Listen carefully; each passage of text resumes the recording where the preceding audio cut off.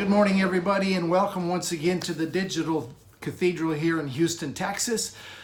As you can see, we're still on home sheltering in Houston and probably will be for a few weeks. I'm looking at maybe the 1st of June to get back into a different setting. Although, to be really honest with you, I've enjoyed doing these out of my house. It's a much more comfortable setting, and I feel a little more personal contact with you than I even do coming out of a church and behind a pulpit. This morning we're looking at Ephesians chapter 2. We're working our way through Galatians, Ephesians, Philippians, and Colossians, and we're up to the point where we're at Ephesians chapter 2. My thesis this morning as we get into this second chapter is really pretty simple. My thesis is this, that when the true gospel, the full gospel, pure gospel is taught, exposed, and experienced, that at some point it's going to become irresistible to every pre-believer, and it's going to work a work of transformation in every believer. So that's how I'm looking at Ephesians chapter 2.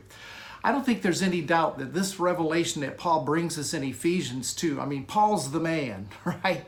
He really is, he's the man that has the revelation to set people free and to bring them into a position that they've always had but really didn't know it. If you've been with me for the last couple of weeks as we've gotten into the book of Ephesians, you'll know that Ephesians 1 lays a great groundwork. It does some great groundwork. And Ephesians 2 picks up where Ephesians 1 leaves off. Ephesians chapter 2 is all about God's heart as a father that leaves no stone unturned. You go through this second chapter of Ephesians, there is absolutely no stone that the Father doesn't unturn to ensure that this eye-popping awakening, and that's the only way I know to express it because it is eye-popping, that this eye-popping awakening that awaits all of creation is revealed. And there is so much revealed in this book of Ephesians. Romans is a great book of theology. If you want to develop a strong theology, a systematic theology, you want to develop a doctrine on a wide variety of areas, then Romans is your book. Ephesians, on the other hand, is a book that makes you want to do a happy dance because all of a sudden your eyes are opened, you're enlightened, you're seeing truth that has no limit to its depth, its width, its height, its breadth. Ephesians is a book that you want to read like you're reading it for the first time. You need to do that sometimes with the Bible. You need to read a book or read a passage like you're reading it for the absolute first time. Take your religious glasses off. Take all your preconceived ideas down and just look at it. Don't look at it as a scholar, but look at it as the son that you are, right? Read it like the daughter of God that you are. All right, let's look a little bit at this book from Ephesians chapter 2. Let me read verses. I want to read the first 10 verses. We're going to cover the first 10 verses of Ephesians 2. All right, so if you have your Bible, follow along. I don't like to read long passages normally because I think I might lose your attention, but focus on this. If you have an app or a Bible nearby, grab it. Let's look at these first 10 verses of Ephesians chapter 2. Notice how he starts this second chapter. It says, "And you he made alive." That's the gospel right there. 5 words. And you he made alive. You he made alive. Notice how Paul lays this out. Right from the get-go of Ephesians chapter 2, you see how good God is. He made you alive. It didn't say he made you alive when you did any certain act, or you prayed a prayer, or you believed something, or you had enough faith. It just says very simply, and you he made alive who were dead in trespasses and sins, in which you also walked according to the course of this world, according to the prince of the power of the air, that now works in the sons and the children of disobedience. Verse 3, among whom we also once conducted ourselves in the lust of our flesh, fulfilling the desires of the flesh and of the mind, and were by nature children of wrath, just as others. So Ephesians, in this very first verse, he just says, here's the good news. Let me just get the cat out of the bag. Here's the good news. And then verses 2 and 3 tells us what he and he alone has brought us out of. he does a good job in verses 2 and 3 of just saying, this is how you were. We all were this way. We all walked this way. But he doesn't say that until, first of all, he gives the assurance in that first verse that he made you alive. And he says, you know, you once were dead in trespasses and sins. And we're going to talk about that because it mentions it again before we get down to verse 10. But he says, you were once dead in trespasses and sins. But he doesn't say that till he first gives you the assurance that he made you alive. You know, these from verses 4 to 10, there probably isn't any passage in Scripture that lays out the gospel in any more clear fashion than these first 10 verses of Ephesians chapter 2. I mean, it's like a machine gun. Paul just comes in there and he, in just bang, bang fashion, tells you the Father's plan, the Father's motivation, the Father's heart, the Father's method, the Father's vision, man's design. Then he tells you what man's part is in this, and we'll get to that. He gets in verse 8 and 9, he talks to you about your part in this. And then he discloses this eternal unveiling of the Father's goodness to man that's going to take the eons of time to unpack it. So let's look at some of this. In verse 4, he lays out why God does what God does. Let's look at this. Verse 4. I'm going to spend just a couple of minutes on verse 4, and then we're going to kind of lump it together. But verse 4 says this, but God, who is rich in mercy, because of his great love with which he loved us. But God, who is rich in mercy. Verse 4 lays out why God does what God does. Why does he do everything that he does? It all originates because of his great love. Isn't that what it says? Because of his great love with which he loved us. And it starts with his mercy toward us. His love comes out of his mercy. Verse 4, let's read it again. But God, who is rich in mercy, because of his great love with which he loved us. So when you see the love of God, you have to know that out of the love of God, it starts with that mercy that he has toward us, right? The love is the point of origination, and mercy flows out of that love. Now, mercy is a awesome word. I did a little bit of research on the word mercy, and I liked what Strong's Concordance had to say about mercy. Strong's Concordance says that mercy is kindness toward those that are afflicted. Listen, it's kindness to those that are afflicted with the desire to relieve them. All right? It's kindness toward those that are afflicted with the desire to relieve them. Now, here's the Keathley definition of mercy. My definition says this. God looks on everybody that's in a mess, and he says, I'm going to get you out of the mess. God looks at everyone that has a problem, and he says, I'm going to solve the problem for you if you'll let me. His love that's demonstrated through his mercy solves every dilemma. Verse 4, I mean, this is the heart of the Father. This is why the Father does what he does. He does it because of his mercy. He's rich in mercy. He doesn't have shallow pockets when it comes to mercy. The Old Testament says that his mercies are new every day, that his mercy endures forever. I forget which psalm it was, but it just keeps reiterating. His mercy endures forever. It makes a statement, then it says his mercy endures forever. That fourth verse says why God does what God does. He does it because he's rich in mercy, and he can't help but be rich in mercy because of this tremendous love that he has toward us. So that's the heart of the Father, the motivation of the Father to do why he does what he does. Now think about this. If that's really true, if God does everything he does because of this love that springs out of him, and then mercy flows out of that, there's no possible way that a Father that is omnipotent and omniscient can ever leave any person, any of creation in this eternal dilemma of separation. It just cannot happen. It's contrary to his nature of love that is demonstrated in mercy. If his mercy really does come out of his love, and he is love, and he looks on, as Strong said, those that are having a difficulty, those that are afflicted, and he has harnessed with that notice of affliction, he has a desire to bring them and relieve them of the affliction, then there's no way that God could ever leave us in an eternal dilemma. All right, so that's verse 4. That's such a foundation. That's such a strong verse. Now, verses 5 to 10 talks about everything that the Father's done for us, and we're going to walk through it verse by verse. Verses 5 to 10 talks about everything that God has done for us, what He has completed sovereignly on His behalf for us. Verses 5 to 10 wraps us in this inclusive love that the Father has for us. It wraps us in this inclusive security. You cannot read verses 5 to 10, but what you feel, the Father's secure embrace. And the powerful part of verses 5 to 10 is there is not one qualifier. Let me just repeat that.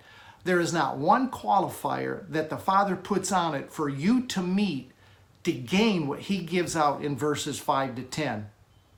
He goes, in fact, great lengths to dismantle the futility of your efforts. And He says, look, here's what you need to do, He says. You need to rest in your complete dependence on what I have done for you. So let me walk you through some of these verses. Now, verse 4, He lays the foundation. It says, I do what I do because of my great love for you, and out of that love for you flows a mercy that sees a dilemma and a desire to relieve you of the dilemma.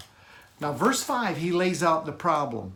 Ephesians chapter 2, verse 5, He says, even when we were dead in trespasses, He made us alive together with Christ. By grace you have been saved. I cannot read that verse, and I read Ephesians a lot. I cannot read that 5th verse a lot, but what I get this mental picture of people that are unknowingly dead in trespasses and sins. And He makes them in that condition. The mental picture I get is we were in that condition, and most of us didn't realize it, didn't know it, or maybe we did know it. Maybe it was a blatant rebellion that kept us in trespasses. He gives us the problem. You were in the trespasses. Then He gives you the solution while you were in that condition. That's the powerful part of that 5th verse. He says, when we were dead in trespasses, He made us alive together with Christ. He didn't say after you repent of your trespasses, after you have had enough faith, or after you have done some kind of sacrificial work, that I relieved you and I made you alive together with Christ. He gives us the problem, and then He pulls up alongside and He says, here's the solution. He just lays the solution out there and direct deposits it into our life. Then He builds on the solution from verses 6 to 9, and He brings it to this tremendous conclusion in verse 10. So this 5th verse, even when we were dead in trespasses. All right. So He starts with us in the pits. All right. We're dead in our trespasses. The word dead there is the word nekros. It means we're destitute of life. We're inoperative. We're inactive. And we are in that position of being inoperative, destitute of life, being inactive, dead, nekros. We're in that position because of trespasses. Now, most of us think of trespasses in terms of being sins that we've committed, but that's not an actual accurate definition of trespass. Trespass technically means, and I think this is what Paul was driving at, it technically means a lapse or deviation from truth, or a deviation from uprightness. Let me say it like this. We got off our design track of truth about ourselves, and we took a wrong turn. We deviated from the plan that God had for us. And whenever you deviate from the plan that God has for you, you've gotten off track, right? In that condition of being off track, in deviating from the plan, in moving from the design, He made us alive together with Christ. The consciousness that we had was dead to who we were. It was inactive. We were lifeless, inoperative.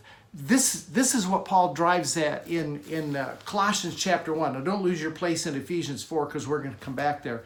But this is exactly what Paul is driving at in Colossians chapter 1 and verse 21, when he says that you were alienated and enemies in your minds by wicked works. But in that condition, it says in verse 21 that he has reconciled us. And you who were alienated and enemies in your mind by wicked works. He says it another way in Ephesians 2:6 or 2:5. He says, when we were dead in trespasses. It's the same thing. We were alienated in our mind. We're inoperative. We had no life. In that condition, in Colossians says that he reconciled us. Back to our text in Ephesians chapter 2, verse 5, it says that he made us alive with Christ. So he did that for us when we were in this lapse of memory, when we had forgotten who we were. Adam got us off track. He deviated from the course, right? Adam deviated from the course of his intended design, and Jesus came to put us back on course. The course of deviation for Adam, and I want to unwind this further in a few minutes, but the deviation in Adam's course was in his mind, was in his head. He thought God was angry in his mind. Was God angry? No. He felt separated in his mind. Did God ever leave Adam? No. He felt this, he became inoperative. He became ineffective. There was no longer the flow of life. So Jesus, in that condition, verse 5 says, came to set us back on track or to save us. He made us alive together with Christ, right? For by grace, that 5th verse says, for by grace is a one-way act of love. Grace does not need a response. Grace does not need you to do anything. Grace is a gift. For by grace you have been saved, sozo, right? Sozo means to make whole. It means to make well, to rescue, to restore to health, to protect from danger. Saved does not mean a ticket to heaven. Religion has totally misdefined the word saved and used it for a purpose for which it was never intended. You cannot find anywhere in the word sozo that designates heaven.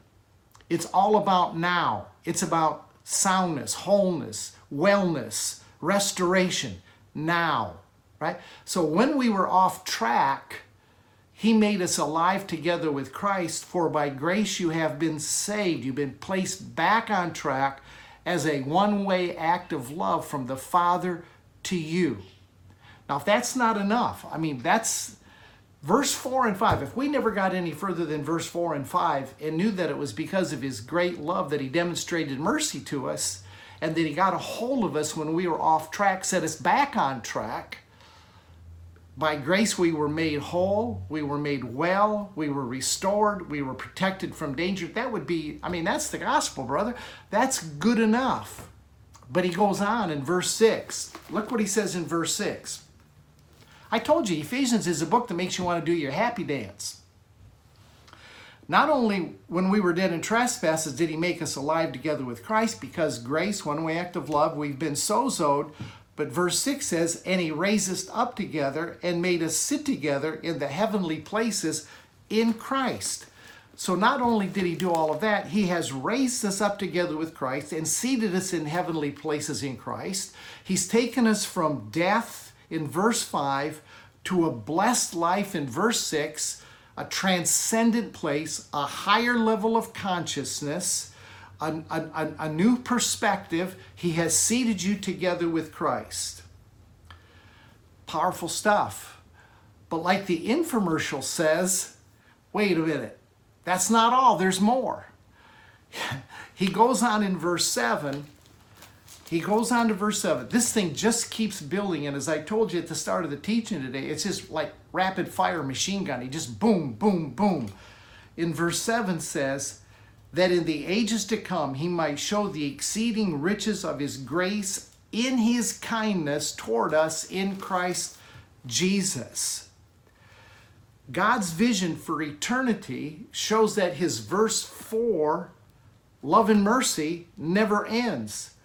But the love and the mercy continues to flow for us. It says in verse 7, for the ages to come, for the endless eons, this thing just continues to unfold and unwind. I don't know what that says to you, but that tells me what a good God we have. It tells me what an awesome Father that we're connected with. Right? So he's taken us all this way. Now, have you seen so far that in verse 4, it was his love, his mercy. In verse 5, it was his doing that saved us by grace when we were in trespasses.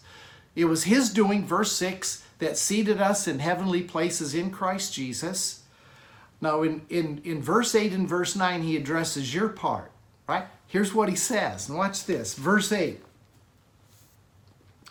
For by grace you have been saved through faith, and that not of yourselves, it is the gift of God. So the grace is from God, and the faith is from God. Now, the way I read that verse for years was, it was his grace but my faith. That's not what the verse says. For by grace you have been saved through faith, and that not of yourselves. It, the grace, it, the faith, is a gift of God. It's his grace and his faith that saved you. It was not your faith. It was not your receiving of grace. It was his decision to impart grace and faith to you that saved you. Verse 10, not of works, lest any of us should boast. So he takes your works and he pulls it totally out of the equation. Totally out of what he's doing. Now, I know that deflates religious flesh. If you're new to the Digital Cathedral, you're watching me maybe for the first time, you really don't know where I'm coming from. That deflates your religious flesh when I tell you that you had nothing to do with it. It was his grace and his faith. For by grace you have been saved by faith, not of yourselves, lest any man would boast. Not of works, lest any man should boast. Now here's what a work is. A work is an effort or a deed or an undertaking, even mentally, that we do that thinks we've accomplished something. A work is an act or deed that we do. It's an action that results in an accomplishment. Anything that you think that you do, any action that you think you can bring to the table and to contribute to what God says he's doing all by himself, that's a work. Now he says, it's not a works because he says, I don't want anybody boasting about this. And man, there is so much boasting going on today about what we do to get ourselves saved, to get ourselves whole, to get ourselves right with God, to get ourselves on the right side of the ledger. We feel proud about it. We look at other people and think, well, they need to do what I did to get themselves in a position that I'm in. And it comes across when the world looks at, the prayer of faith, the confessing yourself, all the little hoops we've got to jump through, and that we say, we did this, now you must do it or you will burn eternally. We're boasting about what we have done and what they haven't done, and that what they must do to be like us, right? And he says, no. We're taking all of that out of the equation. I don't want you to feel proud. Don't want you to pat yourself on the back. There's no confidence in your self-achieved position. There's nothing you have to feel arrogant about. You can't look down your nose at anybody else because of the choices you made, the prayer that you prayed, the card that you signed.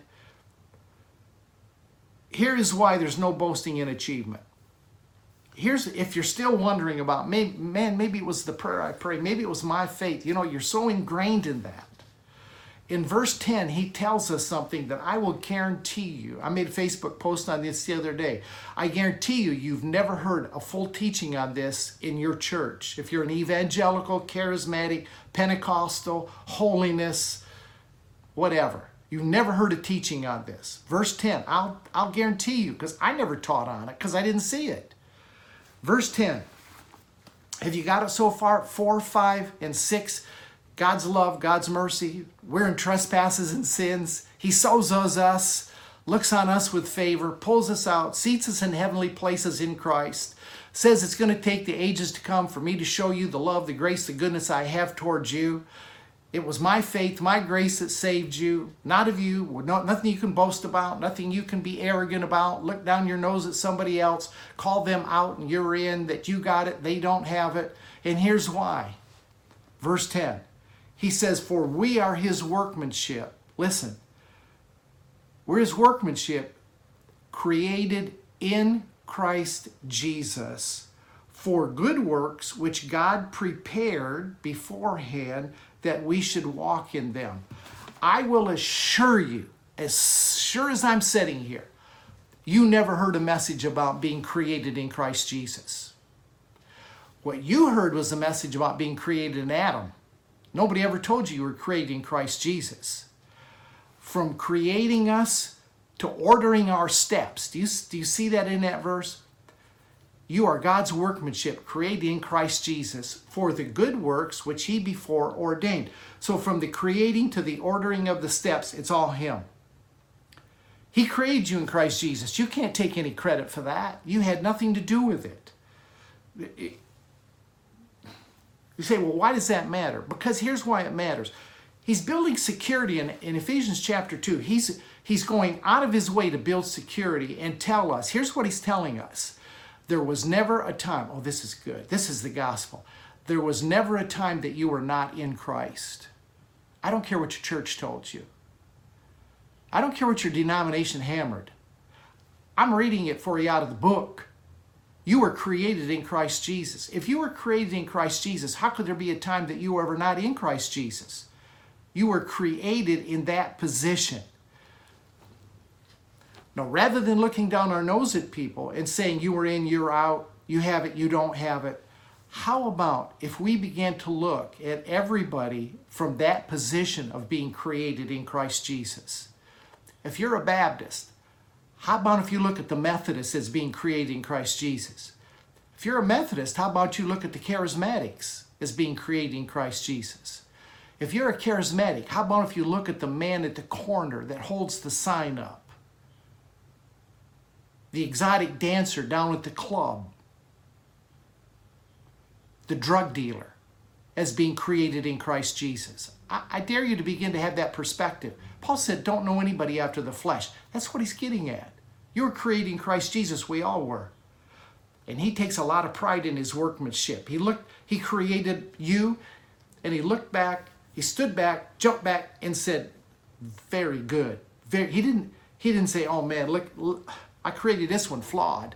I gotta shoot this one out to planet Earth flawed. No. Verse 10 just closes the deal. You were a son and daughter of God way before you ever became a Christian. Verses 4 to 10 is the gospel. It's the vision of God. Verse 1 to 3, verse 4, that's the heart of God, the motivation of God. It's all good. It's from start to finish. You cannot find anything in the second chapter of Ephesians that is not good. It makes us feel secure. Nothing in these verses that ever would indicate any lostness on our part. Our life, our future is not in question. He has secured it. This is a teaching, and I love the Digital Cathedral because it gives me a place I can just put the good news out. I don't have to worry about repercussions and kickback, because if you don't like what I teach, just turn it off. You don't have to watch. But I'll tell you what, there's people all over the world that are hearing the message. There's people all over the world because of you, because of your prayers, your support, your help that keeps the message going. People are hearing the good news. And my premise today, my thesis today, is that when people hear the good news, it's going to change their life. People have not heard the gospel. They haven't heard about Jesus. They've heard a religious message. They haven't rejected Jesus. They've rejected the messenger. They've rejected the message. They haven't rejected Jesus or the gospel. The Father lays out the life that we were designed to live. So what happened in all this? What happened? The first man, Adam, bought a lie that he was not like God, that he needed to do something to become who he already was. And so at that point, Adam died in his awareness, and that's what sozo is all about. Man died in his awareness that he was one with God.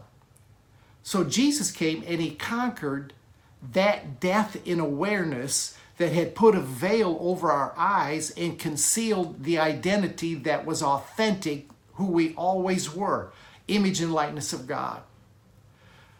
Ephesians, I think it's Genesis chapter 2, verse 7, I think it's 2:7, that says that God blew into man's nostrils the breath of life. You know what that breath was? That was the very essence of who he is, eternal life. He blew into the nostrils of man eternal life, and man became a living soul. Man was endued with eternal life from the very beginning, from the very first breath of God. When you came to this planet, the first breath that you drew was the breath of God into your nostrils. And you're continuing to breathe the breath of God. Every breath you take is a reminder of the divine life that started within you at the first breath. Every breath is God. And I'm exhaling him to others, right? I'm taking him in and I'm releasing him out. Jesus conquered that death in awareness. Jesus resurrected to newness of life, and he brought you out of the tomb with us. It says in that 5th verse, and we read it, for by grace you have been saved. The lie that Adam brought into the human race, in mind, there was a corruptible seed that was planted into the mind of humanity. And we all bought the lie. We all bought the lie of separation in our minds.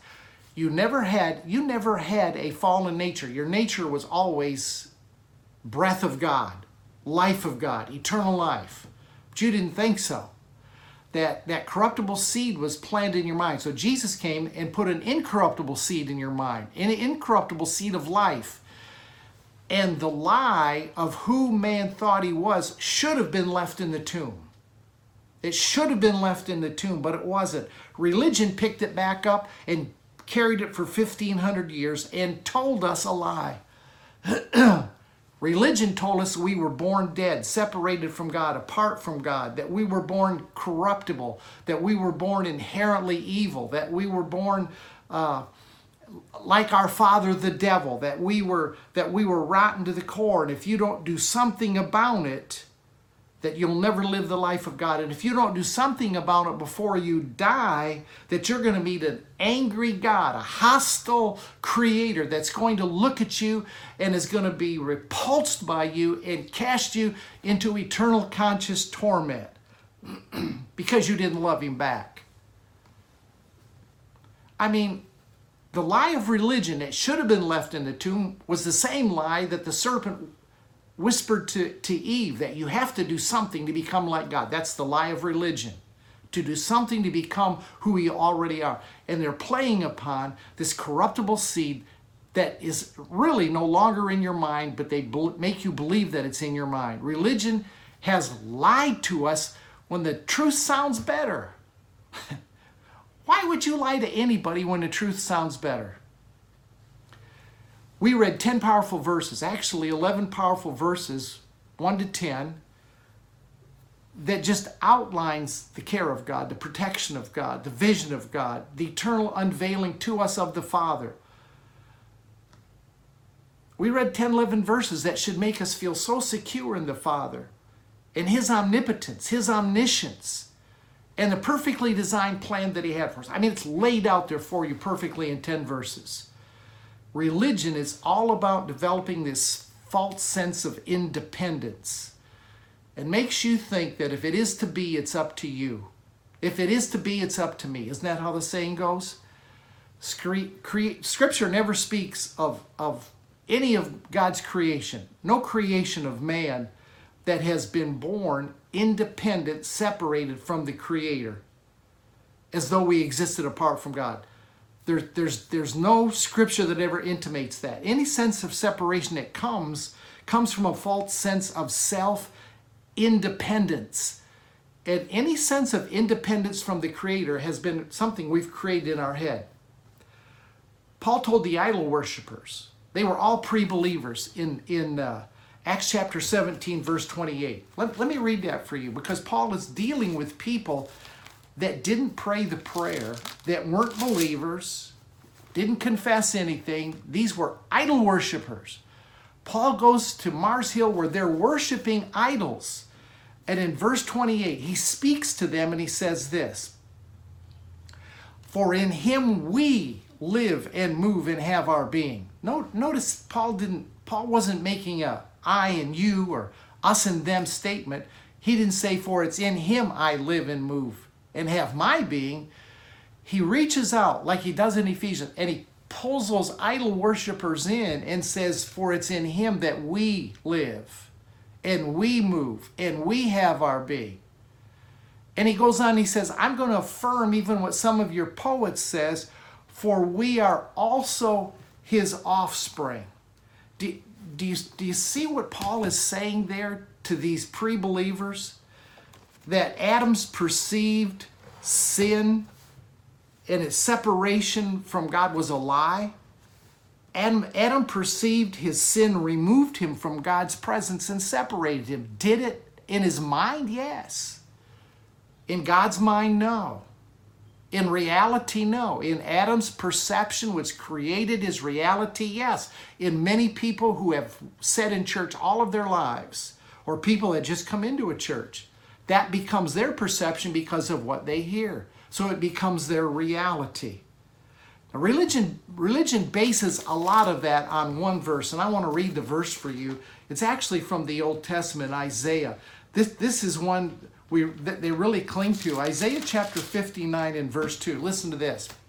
This is one of the main verses, and I'm gonna read this for you, and then we're gonna look at what it really says.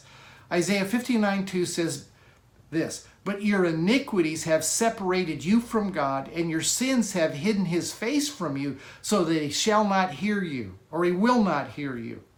Did you hear what it says? But your iniquities have separated you from your God, and your sins have hidden his face from you, so that he will not hear. Now, look at this verse. Do your iniquities separate God from you, or you from God? You from your awareness of God. What does the verse say? Let me read it slow for those of you who haven't caught it yet. Your iniquities have separated you from God. Didn't say separated God from you. God's never been separated from you. Now see, that's what we heard. That's what we heard. That's what was told us, that sins have separated God from us. That we're separated from God because of our sins, right? That God can't look on sin. God can't look on any of that. That's not what he's saying. In our awareness, in our perception, sin has separated us. Colossians 1:21. Iniquities in our head separate us in our awareness from God. But even in that condition, he reconciled us. Now watch.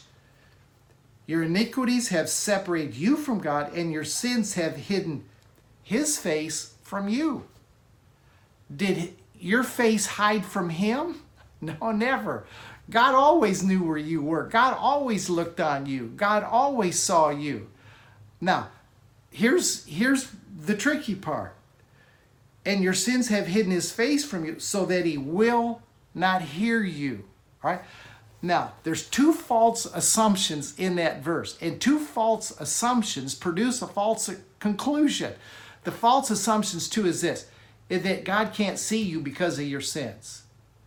And that God has separated himself from you because of your sins. So because God can't see you and God has separated himself from you because of his sins, he can't hear you. Well, let me ask you a question. If that's true, then how does a sinner ever repent? Because God can't hear him. If sin puts you in a place where God doesn't see you, and God is separated from you, and God will not hear you, then how do you repent? How do religious people weigh that out? I'm not talking to you at the Digital Cathedral, because we're not worried about that. We know that Paul says in Romans chapter 8, verse 39, that nothing can separate us from the love of God, neither death nor life, principalities, powers, things present, things to come, height, depth. Nothing can separate us from the love of God. We know that Hebrews chapter, 10:17 says, God says, your sins and your iniquities I remember no more. So, churches over here confessing all these sins and iniquities that God doesn't even remember, that have not separated us. But to the religious person, I'm wondering today, how do they rationalize that God will hear you when you repent if your sin has separated him from you and he cannot see you, therefore he cannot hear you? Two false assumptions brings a false conclusion, right? If you really believe two-way, how could you, the first part of the verse, how could you repent because 2b says he's not listening? Here's the truth. Here's the truth. Everything is part of the one I am. There's no dualism here. There's no God here, you here. Everything is part of the one I am. There's one life, one power, one spirit, one mind, one Lord. Now I'm going to walk you through some scriptures real fast this morning at the Digital Cathedral. So good to have you with me today. I think this is what, April 26th? I'm doing the recording a little earlier, but I think it's the 26th. So good to have you with me from wherever in the world you are. Let's look about a little bit about this. Everything is one. There's no dualism. There's no separation. I'm going to hit several real quick, and I'm going to hit them because I've read them before, but they're worth repeating at this point with what Paul has taught us up to this point. In Romans chapter 11, verse 36, it says, "For in him and through him and to him are all things. To him be glory forever." So everything comes from him, through him, back to him. There's only one. There's only one. In John chapter 1, the first 4 verses of the Gospel of John. Let me read this. First 4 verses, John chapter 1. "In the beginning was the Word was with God, and the Word was God. He was in the beginning with God. All things were made through him, and without him nothing was made that was made. In him was life, and the life was the light of men." See, in him was all life. No life was created without him. "And the light shines in darkness, and the darkness did not comprehend it." The darkness could not overcome the light. That's what the word comprehend means. It means it couldn't overcome or absorb it. Darkness can never absorb light. Now watch.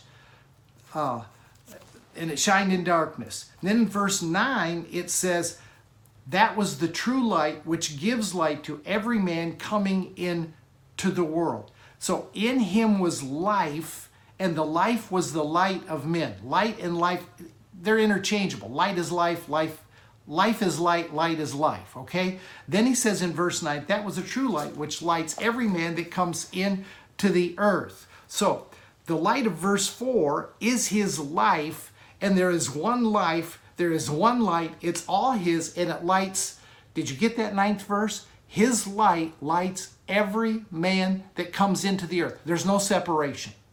There's Jesus' light in every person. All we do at the Digital Cathedral is flip the switch. We flip the switch. You're already wired. The light is in you. We just flip the switch so the bulb will shine, right? So you get it, right? Let's keep going. Let's look at what Paul said. I want to drive this dualism out of your mind, this sense of separation, that God can't see you, that God doesn't love you, that God doesn't look on you. We just went through those 10 verses in Ephesians chapter 2 that makes us do the happy dance. So now I'm just coming back and I'm pulling out some religious weeds that may be sticking with you in this. Colossians chapter 1. Don't leave me, man. This is all good stuff. Colossians chapter 1 and verse 16. We're talking about oneness. Everything arrives from him, through him, back to him. Verse 16. "For by him all things were created that are in heaven, that are on earth, visible, invisible, thrones, dominions, principalities, or powers. Everything was created through him and for him." Verse 17. "And he is before all things." I bet you never heard this in church either. "And in him all things consist." You cannot be outside of him. Impossible. In him all things consist. He is the only I am. Everything exists in the I am, including you. So if you are included in the I am, you're as much as the I am as he is the I am.